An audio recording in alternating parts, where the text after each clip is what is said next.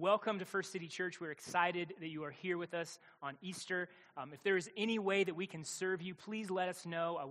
We're an open book. We like to put all of our cards on the table about who we are and what we believe and what we do. And so if you have questions, please by all means take an opportunity to ask, whether myself or Paul or someone else that you know is a part of this church. For those of you that know me, you know I'm a literature nerd. I like literature. I taught English before I was in ministry, and so I love reading classic literature. One of my favorite authors is Flannery O'Connor.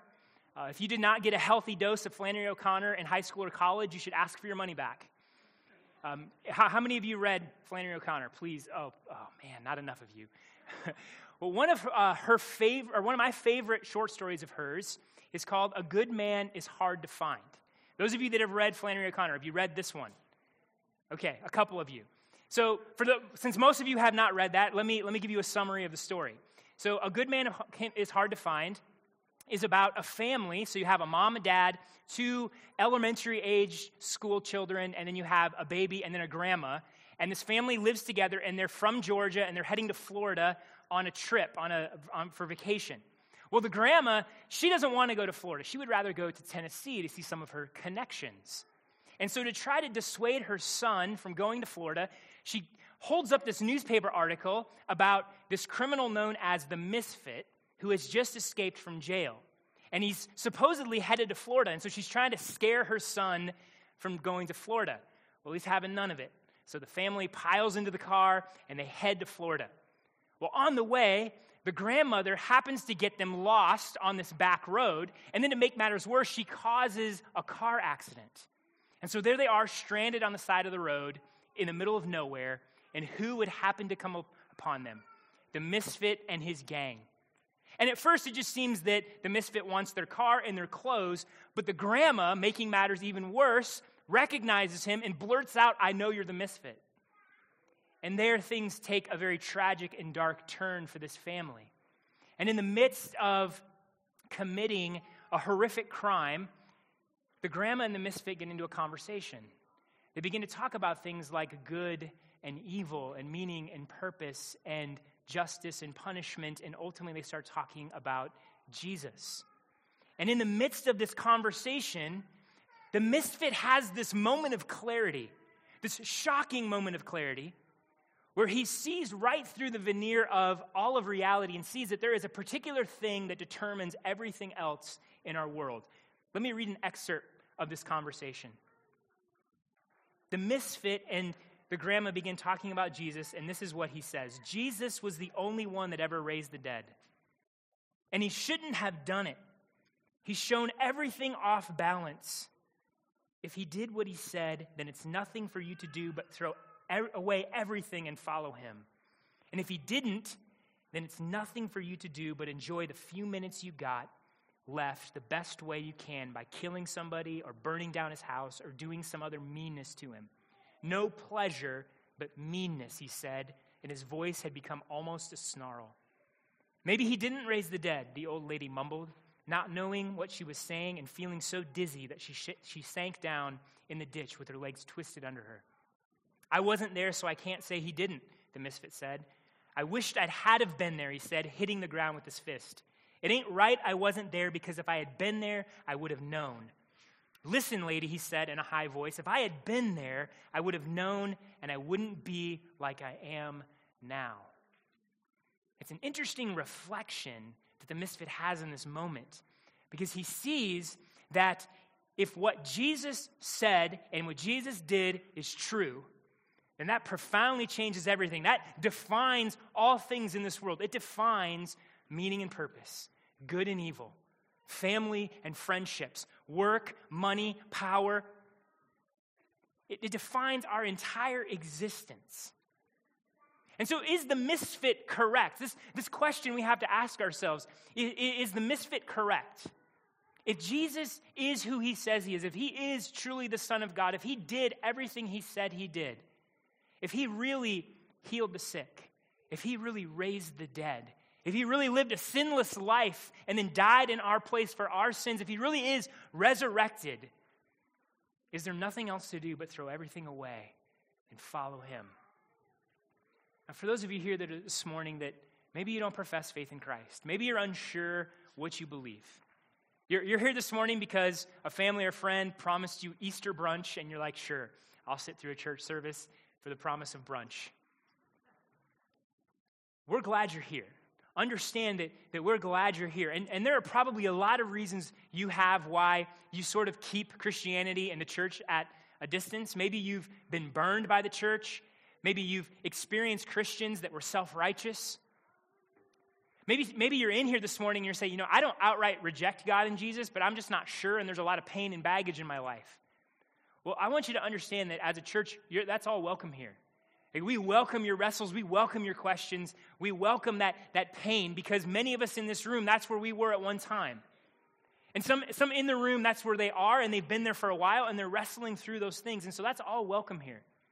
But here's what I want you to do for just a few moments. I want you to set that aside for a second.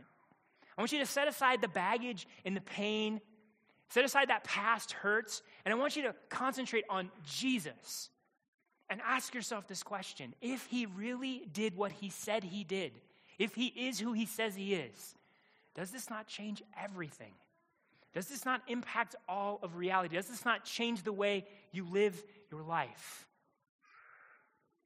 And so wherever you are this morning, whether you're a confident believer or a suspicious skeptic, I want us to consider Jesus and how his resurrection changes everything. There are a lot of things we could say this morning, but I want to focus on two things that show that how Jesus and what he did changes everything. Because Christ is risen, it changes everything.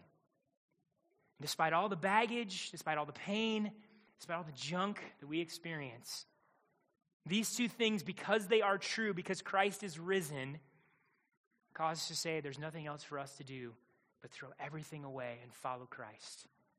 So first, because Christ is risen, our sins can be forgiven. In 1 Corinthians 15, a passage that Caleb read for us, the Apostle Paul is confronting a false teaching that is trying to get itself into the church, namely that there is no resurrection. And to confront this, Paul proposes this sort of hopeless hypothetical. This is what he writes. If the dead are not raised, well, not even Christ has been raised. And if Christ has not been raised, your faith is futile and you are still in your sins. The implication for the Christian faith, if there is no resurrection, is dire. Like, if there is no resurrection, then Christ is not raised. And if Christ is not raised, then the gospel is not true. If the gospel is not true, then we have no hope. Like, look, you're still in your sins. You're under the power of sin. You're at its mercy. You cannot stop. You cannot defeat it. You cannot beat it back. If Christ is not raised, then you are a slave to that sin. If Christ is not raised, you still stand under the judgment and condemnation of your sin. You're still on the hook. You're still guilty. And so if Christ is not raised, the situation is desperate and dire and hopeless. And this is what Paul wants the church to see. Why bother if Christ is not raised? Our faith is futile. However, if Christ has been raised, then the message of the gospel is true. And as he writes to us, praise God, in fact, Christ has been raised from the dead. The message of the gospel is not fake news. The message of the gospel is real and it is true. And this is what this means. If you are in Jesus Christ, if you are united to Christ in faith, that means the power of sin has been broken. It means you are no longer at the mercy of sin. You are no longer enslaved to your sin. You no longer have to be beaten down and taken captive by that sin. What this also means, because if Christ is raised, it means that you are no longer condemned. If you are in Jesus Christ, the word over you is forgiven, not guilty, set free. And the beautiful reality is that because Christ is risen, we can be forgiven. We can know forgiveness. Now, some of you in here this morning, you may think, having my sins forgiven is not necessarily the best thing in the world. So, I don't really think that's that big a deal. And so if Christ is raised or not, that's not that big a deal to me. And that makes sense. Look, if Christ does not seem to be that big a deal, if having your sins forgiven does not seem that big a deal, then it does make sense that you wouldn't think the resurrection is that big a news. But here's something that I want to suggest. I want to suggest that deep down, we all actually long for forgiveness. Like deep down, we all want to experience forgiveness. I mean, yes, some of us, we're prideful and we minimize our sin and we try to act as if we're not that bad. Some of us need to open our minds and our hearts more fully to the brokenness and the destruction that we inflict on one another. Some of us need to open our minds and hearts to how we do violence to what is true and what is good and what is beautiful. But deep down inside, unless we are psychopaths, deep down inside, no matter how far we push that guilt, we all want to be set free from it. We all have this longing in our soul to be unburdened from that guilt because we know we've messed up. So how many of you have heard or remember Post-Secret? Some of you were like, what is that? Anybody remember Post-Secret from like 10 years ago? Okay, a couple of you. Man, as many people as read Flannery O'Connor remember Post-Secret. So I'm making really bad allusions this morning. I'm sorry. Nobody's tracking with me. So Post-Secret was this sort of experiment that Frank Warren did starting back in like 2004, 2005. And this is what he did. He passed out a bunch of postcards to people, just kind of walked in the park, walked to different public places, passed out self-addressed stamped envelopes to people and said, hey, write down anonymously your deepest, darkest secret, something that is true but you've never told anyone, and mail it to me. And so he wanted to do this social experiment to see what would happen. And within the first year, he got over 10,000 replies. Here's what some of the replies that he received. I gave my vegetarian sister a meal with beef. I waste office supplies because I hate my boss. I trashed my parents' house to make it look like I had a party while they were out of town so my mom would think I have friends. I am a Southern Baptist pastor's wife. No one knows that I do not believe in God. He's been in prison for 2 years because of what I did. 9 more to go. I have been on both sides of Me Too. And so over the past 13 years, Warren has received over 1 million postcards. And these postcards have been gathered into best-selling books. You can get these on Amazon or at Barnes & Noble. He has one of the most popular blog sites in the world. So you go to postsecret.com and you can see these postcards. And now there are exhibits of these postcards displayed in museums like the Smithsonian and others throughout the country. And so Frank Warren struck a nerve in people. He recognized that deep down inside, there is this longing to unburden our secrets, to unburden our guilt, to unburden ourselves from the pain that we feel because we know we have done things to have hurt other people. We know that there is a shame that we carry. He became a kind of priest to people. He allowed them a way to confess, and people took him up on it. And so I wonder, if you were handed a postcard and asked to write down your deepest, darkest secret, if you were given an opportunity to unburden yourself in this way, what would you write? What's that thing in your heart? What is that thing that you hide from people? What is that burden you're carrying that you wish you could confess and just get off your chest, out of your soul? What is that thing that is weighing you down? What secret sins would you confess if you had the freedom to do? Because if we're utterly honest deep down inside, we long for forgiveness. We want to confess. We want to unburden our soul. Post-Secret also reveals something else. Not only reveals that we want to unburden our soul, it also reveals that we're terribly afraid to do it. The reason Post-Secret was so successful is because it was anonymous. Nobody was writing their name on that and saying, hey, Frank Warren, post my sin and my deepest, darkest secret for millions and millions of people to see. It was successful because it was anonymous. We are terrified of confessing our sin. We're terrified of unburdening our soul. We're terrified of letting people know what's inside here. Confession is a scary thing. Exposing our sin and our guilt is terrifying because we don't know what other people are going to do with it. We know that it puts us in a vulnerable state, and people may shame us and scorn us and condemn us. And if you look at the climate of our culture, can you blame them? Like if you look at our culture, the gotcha culture, how are people that confess sin and expose deep, dark secrets treated? It's like sharks to blood in the water. Confessing sin is an invitation for people to heap shame and scorn and condemnation. Rather than finding freedom and healing, we find abandonment. We find condemnation. We find people pushing themselves away from us. And so we're terrified of confessing. Look, some of you don't confess because you're self-righteous jerks. Let's just be honest. Some of you, you're prideful. But a lot of you don't confess because you're terrified. And so you hide and you minimize as a way of self-defense. And what is pride if not self-defense?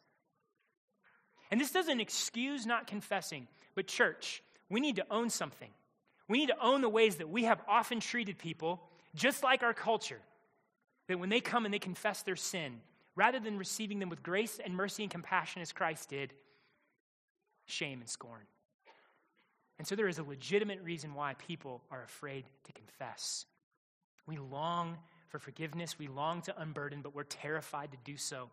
And this is why the gospel of Jesus Christ is good news.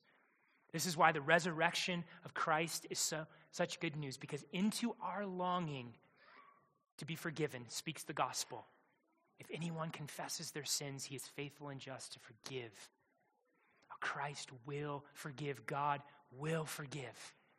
Every sin that you have committed, every act of pride, every act of lust, every act of greed, every time you have used somebody, every time you've oppressed somebody, every time you've scammed and cheated somebody, Christ will forgive every sin. There is not a single sin ever committed in this world that the blood of Christ could not forgive. And into our fear of confessing sin, the gospel speaks this: there is now no condemnation for those that are in Christ Jesus. Look, we know our sins deserve condemnation. The fear that we have is real because we know deep down inside, my sin deserves shame and scorn. I deserve judgment. I deserve the righteous wrath of God. And there's no amount of good works that can cover that either. And it's like trying to take a shovel and some dirt and fill in the Grand Canyon. Like you can try, but it isn't going to happen. Because the problem, the hole, the scar is too deep. And so no amount of good works can ever make up for the guilt and the sin that you and I have committed. But this is why Christ came. This is the good news of the gospel. This is why Jesus stepped into our world. This is why he came, so that he could stand in our place and die on our behalf. Christ came to be condemned so that you and I could be forgiven. Christ came so that we can stand in forgiveness. And if you are in Jesus Christ, if you are united to him, the word of God asks this question of you to bring you confidence. Who is there to condemn? Who can bring a charge against the people of God? What courts could they charge you in? Greater than the court of public opinion is the court of God. And in that courtroom stands Jesus Christ, who was crucified, even greater, resurrected from the dead. And he is there defending you from all accusation of an enemy. So in Jesus Christ, there is no condemnation, full forgiveness. You can confess your sins and you need not fear you will be met with condemnation, because in Jesus Christ, God will meet you with mercy and grace. So because Christ is raised, you're not in your sins. Because Christ is raised, you can confess your sins. Because Christ is raised, you need not fear God. If you are in Jesus Christ, he is faithful to you. He has forgiven you. You are not condemned. He has brought you into a relationship with him. He owns you. He is your father. You are his son and you are his daughter. He is just. He is loving. He is gracious. He not only forgives you, but he transforms you. He gives you his spirit, and he is conforming you more and more into the image of Christ. He is setting you free from that sin. He's given you new life. And so when we confess our sins, when we come to God because Christ is raised, we can experience forgiveness and life. Does this not change everything? Does this not affect how we live? Second, because Christ is risen, justice will prevail. Our world seems to be incredibly sensitive to injustice. Not that there is more injustice in our world today than there has been in the past, but there's a certain sensitivity going on right now. I mean, political scandals and controversy show how sensitive we are to political oppression. Racial divides and conflict show how we are sensitive to the ways that racism has infected some of our institutions. The Me Too movement shows how we are sensitive to the injustice of the way some men have used women. Economic oppression shows that we are sensitive to the ways that corporations and sometimes banks and sometimes the government can abuse and exploit people.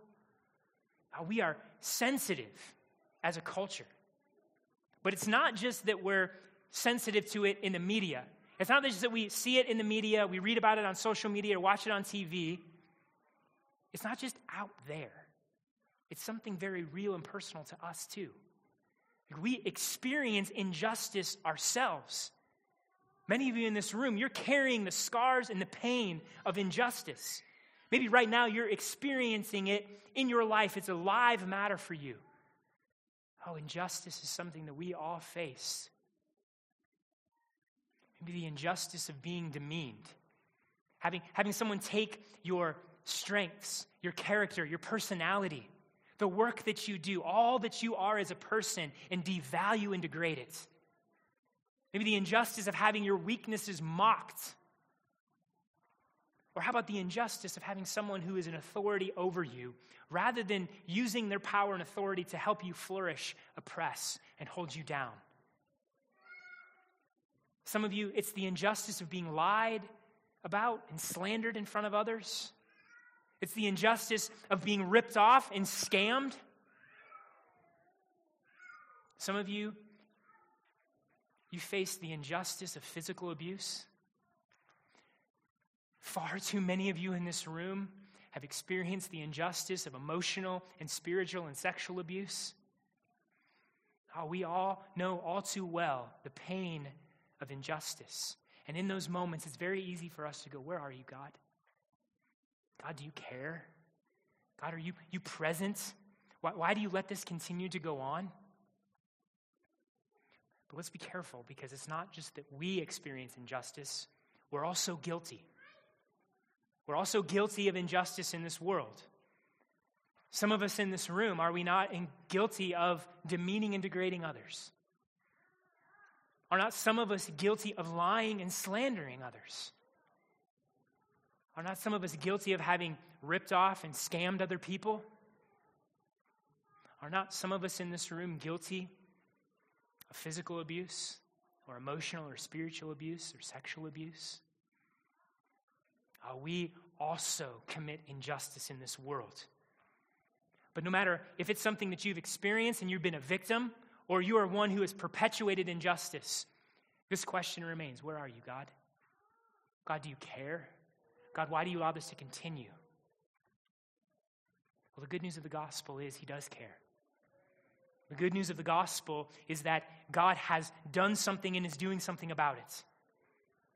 Here's what Tim Keller says about the relationship of God to our suffering and the injustice we face. Christianity alone among the world religions claims that God became uniquely and fully human in Jesus Christ, and therefore knows firsthand despair, rejection, loneliness, poverty, bereavement, torture, and imprisonment. In his death, God suffers in love, identifying with the abandoned and God-forsaken. Why did he do it? The Bible says that Jesus came on a rescue mission for creation. He had to pay for our sins so that someday he can end evil and suffering without ending us. If we again ask the question, why does God allow evil and suffering to continue? And we look at the cross of Jesus and we still do not know what the answer is. However, we now know what the answer isn't. It can't be that he doesn't love us. It can't be that he is indifferent or detached from our condition. God takes our misery and suffering so seriously that he was willing to take it on himself. Jesus Christ, God in the flesh, steps into our world and takes the misery and sin and injustice that you and I face and perpetuates on himself. Every time you and I have demeaned and degraded someone, and every time we have been demeaned and degraded. Every time we have been shamed and scorned, and every time we have shamed and scorned others. Every time we have used other people for our lusts, every time we have cheated and robbed and scammed others, and every time we have been used and cheated and scammed by others. Every time we have used our power and our position to oppress and hold others down, and every time we have been oppressed and held others down. Every time we have abused and used other people, and every time we have experienced abuse. For us and our salvation, Christ takes all of that on himself. All of that misery, all of that pain, all of that sin, all of that injustice, and he allows evil men to strike him down. But in the good news of the gospel, he's doing something else in that moment too. Yes, Christ is paying for our sin, but there's something else going on as well. Listen to what Colossians 3:13-15 says. And you who were dead in your trespasses, God made alive together with him, having forgiven us all our trespasses by canceling the record of debt that stood against us with its legal demands, paying for our sin. This he set aside, nailing it to the cross. He disarmed the rulers and authorities and put them to open shame by triumphing over them in him. On the cross, Jesus takes our debt of sin and he cancels it. But here's what else is going on. Jesus is taking evil's best shot. It is open season on Jesus. Evil men, evil spiritual forces, it's the rulers and authority. They are giving Jesus their all. They are inflicting on him the full brunt of their evil. And Jesus, with his arms on the cross open, exposes himself, makes himself vulnerable as if to say, take your best shot.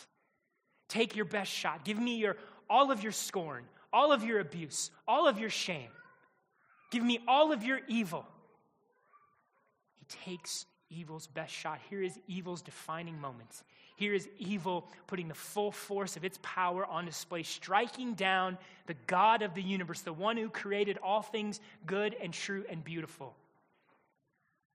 Evil is murdering the Lord of life. And Christ is taking all of that injustice on himself.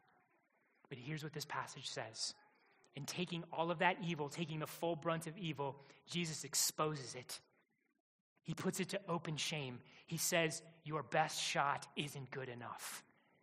I take all of that injustice, all of that sin, all of that evil, and it does not hold me down. Evil, injustice, shame, scorn, abuse cannot stop the purposes of God. Evil cannot thwart God's redemption in the world. Because Christ is raised from the dead, evil has been silenced. Evil has been defeated. Evil does not get the final word. Injustice, while it may be happening now, does not get the last word. This is what we read later in 1 Corinthians. Then comes the end, when he, meaning Jesus, delivers the kingdom of God, kingdom to God the Father, after destroying every rule and every authority and power. For he must reign until he has put all his enemies under his feet. The last enemy to be destroyed is death. The good news of the gospel is not only where our sins can be forgiven, but every injustice, every evil will be put to an end when Christ returns. You see, when Christ returns, he's not returning as one open and vulnerable, saying, evil, take your best shot. Rather, he's coming and giving evil his best shot, and it will destroy it for good. Because that Christ is risen, justice will prevail. The final word in history is victory of good and truth and beauty and righteousness and holiness. He will put all his enemies under his feet, even death itself. And he will establish justice and righteousness and goodness and truth for eternity. This is the good news of the gospel. Again, here's what Tim Keller says. When we look at the whole scope of the Bible storyline, we see clearly that Christianity is not only about getting one's individual sins forgiven so that we can go to heaven. That is an important means of God's salvation, but it is not the final end or purpose of it. The purpose of Jesus' coming is to put the whole world right, to renew and restore the creation, not to escape it. It is not just to bring personal forgiveness and peace, but also justice and shalom to our world. Do you long for justice? Do you want to see peace and righteousness? Well, the gospel holds out hope for you. The gospel is the means to that. I wonder, if you do not have hope in the gospel, what hope do you have for justice? If you do not believe in Christ, what hope do you have in justice? Is your hope government, which is so shot through with injustice itself? Is your hope in the education system, which is so shot through with injustice itself? The only thing that is going to end injustice is something that is not shot through with injustice, and that is Jesus Christ. And so when Christ comes, justice will prevail. Evil will be defeated for all eternity. That is our hope. God isn't indifferent. God is not at a distance. He cares deeply about creation. He cares deeply about justice, so much so that he came and he paid for it with the life of his son. Because Christ is risen, justice will prevail. So in conclusion, is the misfit correct? If Jesus did what he said, is there nothing else for us to do but throw everything away and follow him? I mean, if we can truly be forgiven, if we can truly confess our sins to God and be fully forgiven, no condemnation, if he adopts us as his own children and accepts us into his family and gives us his Spirit and transforms us into the image of Christ, if he is going to come back and restore righteousness and goodness and justice and peace in our world, is there nothing else for us to do but to throw everything away and follow him? Is the misfit correct? I think so. Oh, I think so, because Christ is risen. There's nothing for us to do but throw everything away. This changes everything in history. This just changes the entire meaning of life. And so let me encourage you with this. Christ is risen. And because Christ is risen, throw everything away and chase after him and his kingdom. Give all that you are to him and his kingdom. Give all that you are to proclaim the gospel and make disciples. Give all that you are to love and to serve other people. Give all that you are to fight for righteousness and justice and peace in our world, because we know that is the final word. Oh, because Christ is risen, let's give our all to him and proclaim this glorious good news to our city and to our world. Amen.